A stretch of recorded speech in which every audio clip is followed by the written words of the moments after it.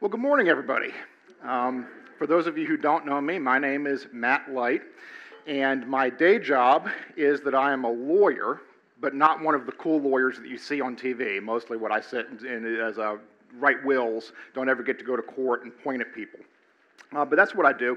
I'm also one of the people that they allow to come get up and speak to you when nobody who actually has a theology degree is available on a particular Sunday morning. And so this being one of those Sunday mornings, you get to hear me. If you have your Bibles with you this morning, turn to the Old Testament reading, which is in the book of Jeremiah, chapter 15, because that's where we'll be spending most of our time this morning, although we're going to touch also on the other three passages of Scripture that folks read for us as part of our liturgy. And what I want to do as an introduction is to set up these passages of Scripture for you, because they are four passages from four very different time periods, but I think that what we're going to see as we go through them is that they all have very, very similar themes. So the oldest one that we read was the Psalm 26, and that psalm was written by David. And it was probably written by David during the period of time when he was running away from King Saul, right? King Saul was trying to kill him. He was out in the countryside.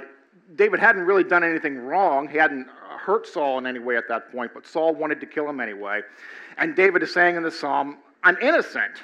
Deliver me, God. Deliver me from this bad experience that I'm having.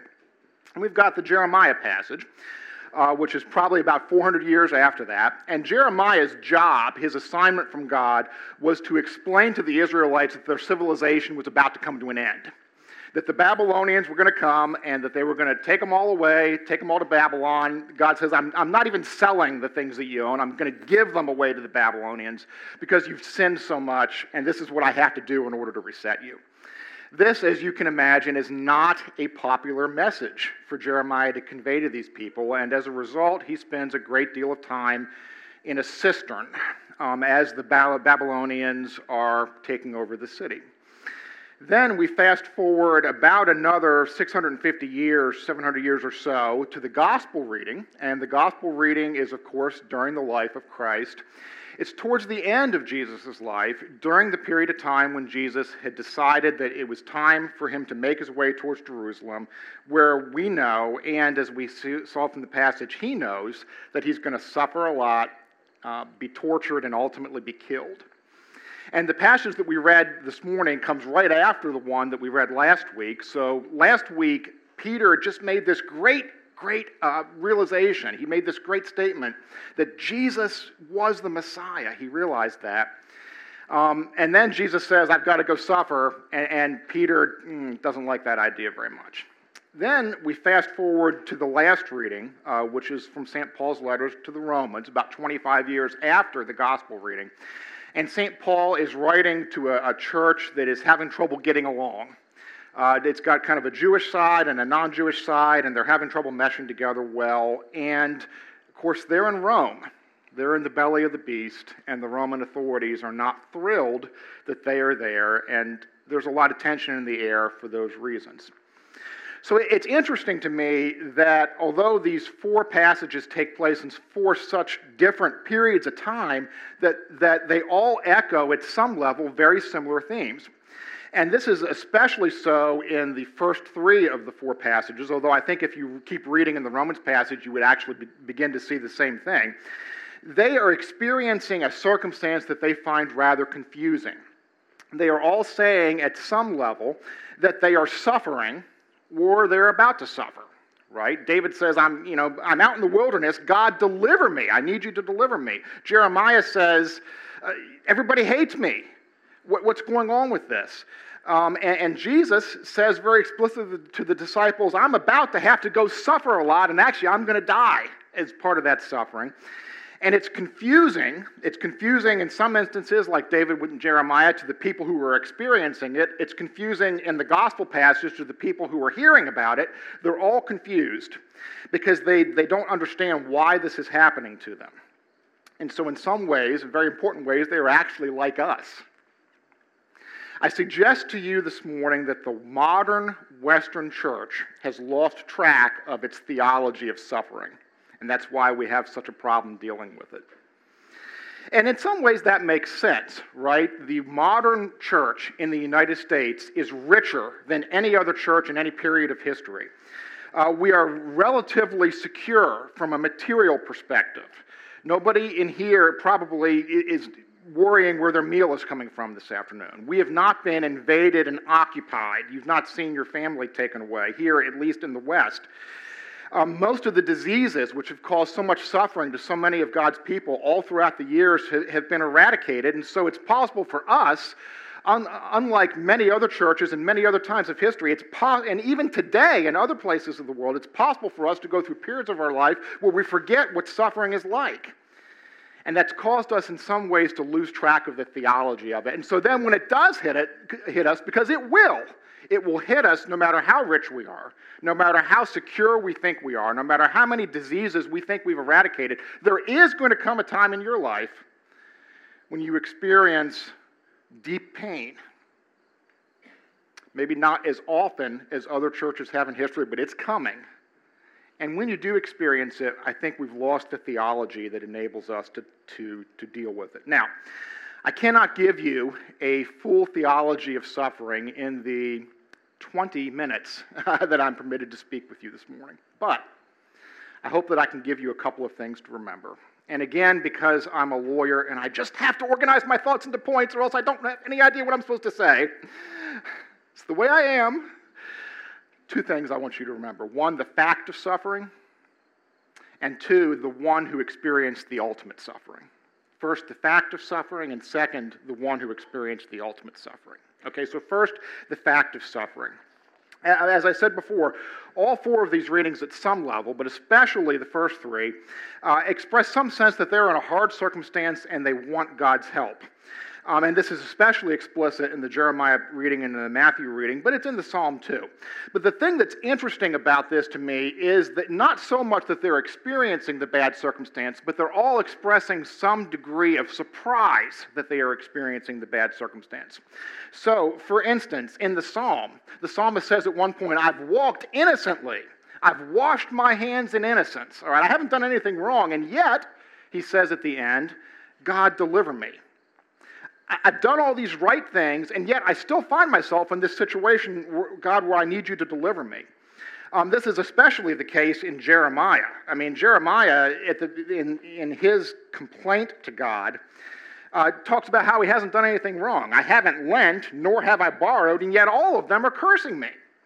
And of course, lending and borrowing was easy to do incorrectly under the Jewish law. So what Jeremiah is saying when he says that is, I haven't done anything wrong. I haven't sinned.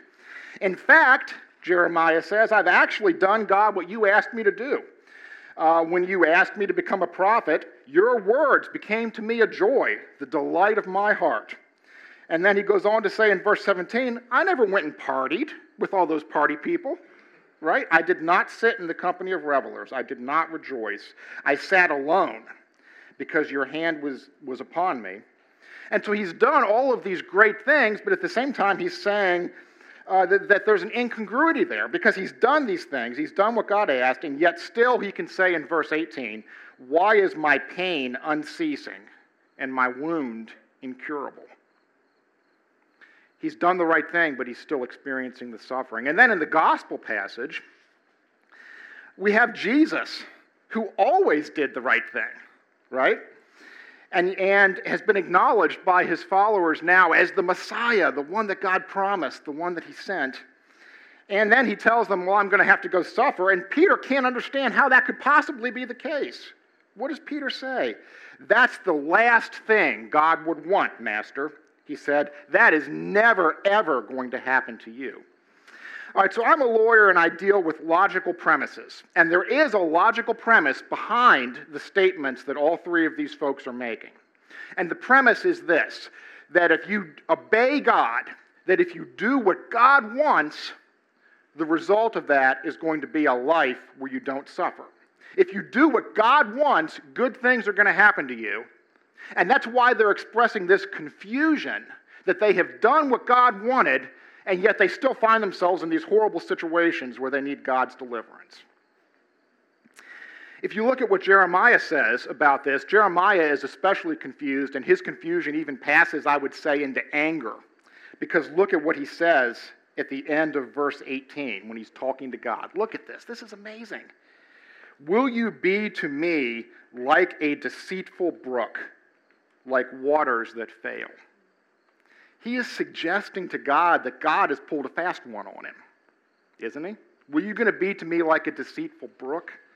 I obeyed you. Why is this happening to me? It's interesting to see how other translations translate this verse, because sometimes I think when I read the ESV that the ESV has not quite captured the strength of Jeremiah's language. There's another translation that I like to read, and the translator has Jeremiah saying to God, "You have been to me a veritable deceiver."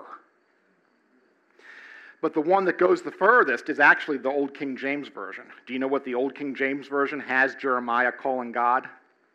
If you look at the Old King James Version, that one that they read in the Baptist church where you grew up, remember that one? Jeremiah says to God, "You're a liar." Wow. This thought that obedience to God equals lack of suffering is a really powerful thought, and it can lead to a lot of confusion if you internalize it, because that is not the way that the world works. That's not the way that God designed the universe. We have a name for that. It's called the prosperity gospel.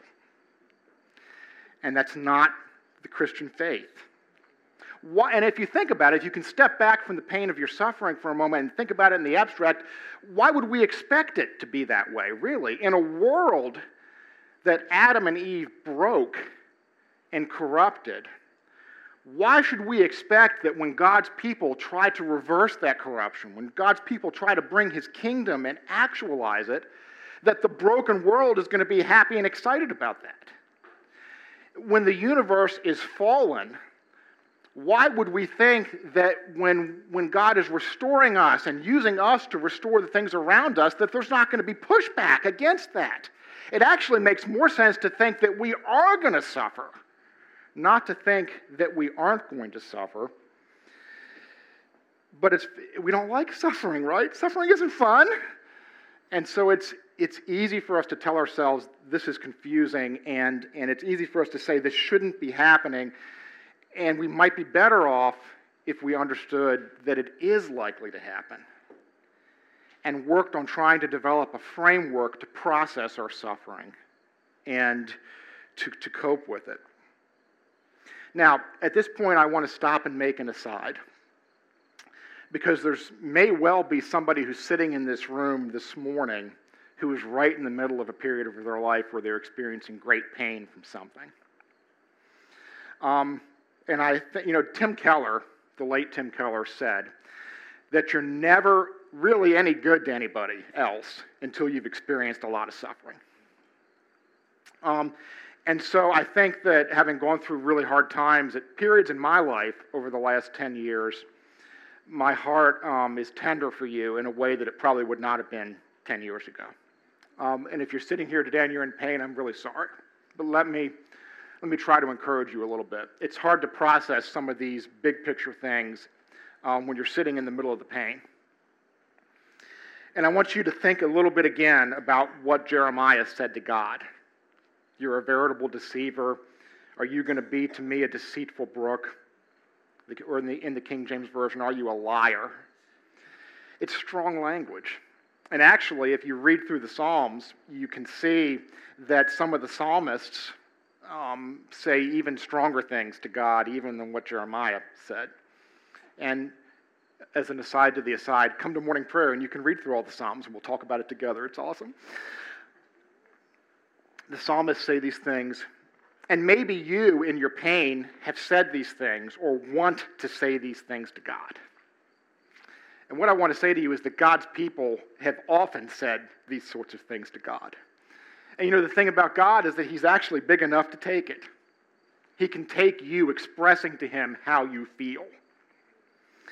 One of the things that's interesting to me about this Jeremiah passage is that even though in the Psalms we have lots of examples of people saying this sorts of thing to God, this is one of the only passages in Scripture where we actually have God's response, right? Because the Psalms tend to be, talking to God, but here we have Jeremiah saying this thing to God, and now we actually have at the end of that passage what God says back to Jeremiah.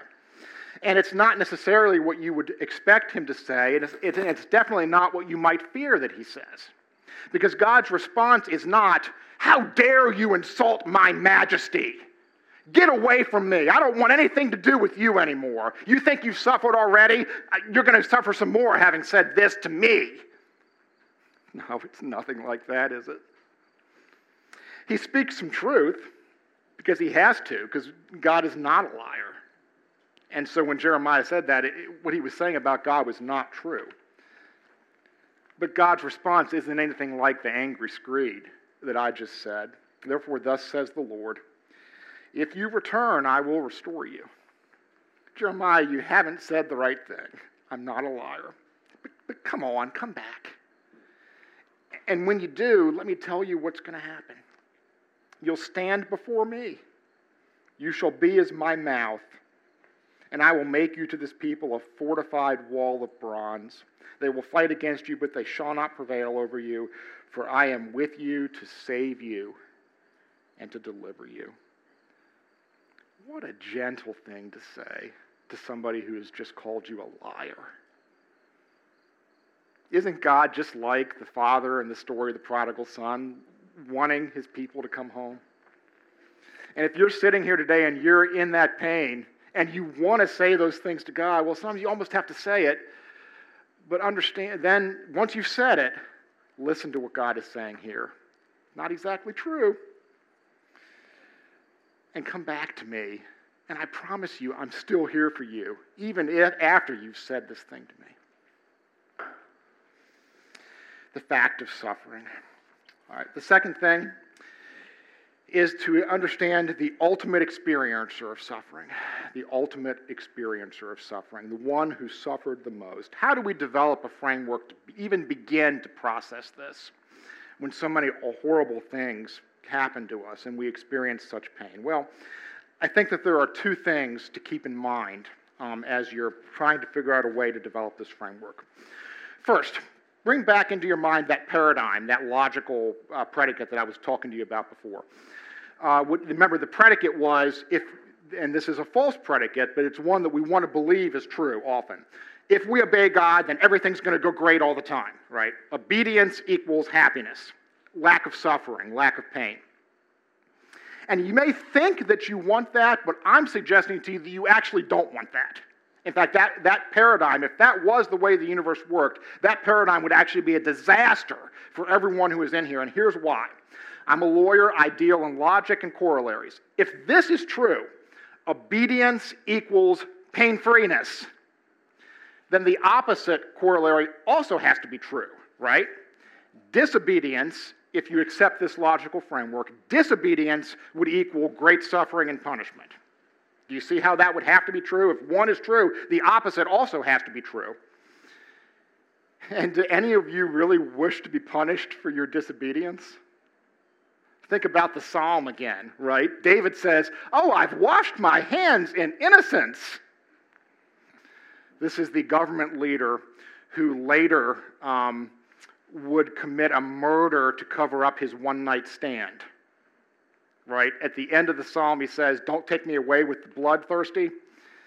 Well, there was a time in David's life when he actually was one of the bloodthirsty. Isn't that the case? And aren't all of us in the same boat? If that paradigm is true, obedience equals pain-freeness and disobedience equals great suffering,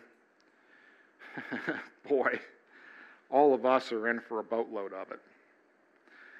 What we really need is somebody to come and break the paradigm, right? Otherwise, there's no hope for any of us in our suffering or in any other way. And so the thing that we need to remember is that Jesus broke the paradigm.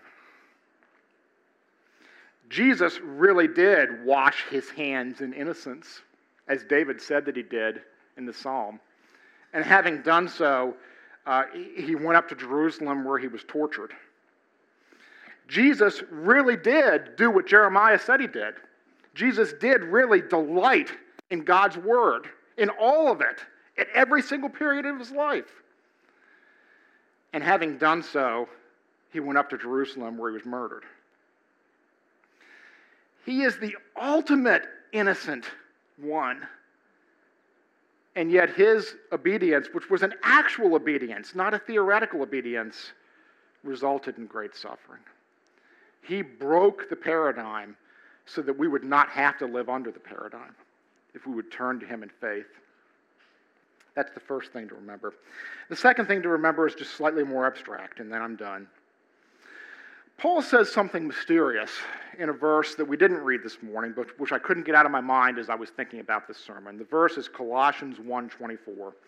And Paul talks in that verse about filling up what is lacking in the sufferings of Christ. That's an old King James translation, but I think it's a good translation. Filling up what is lacking in the sufferings of Christ. Now that's a confusing thing, because what could possibly be lacking in Jesus' perfect sacrifice, which he offered once for us all on the cross?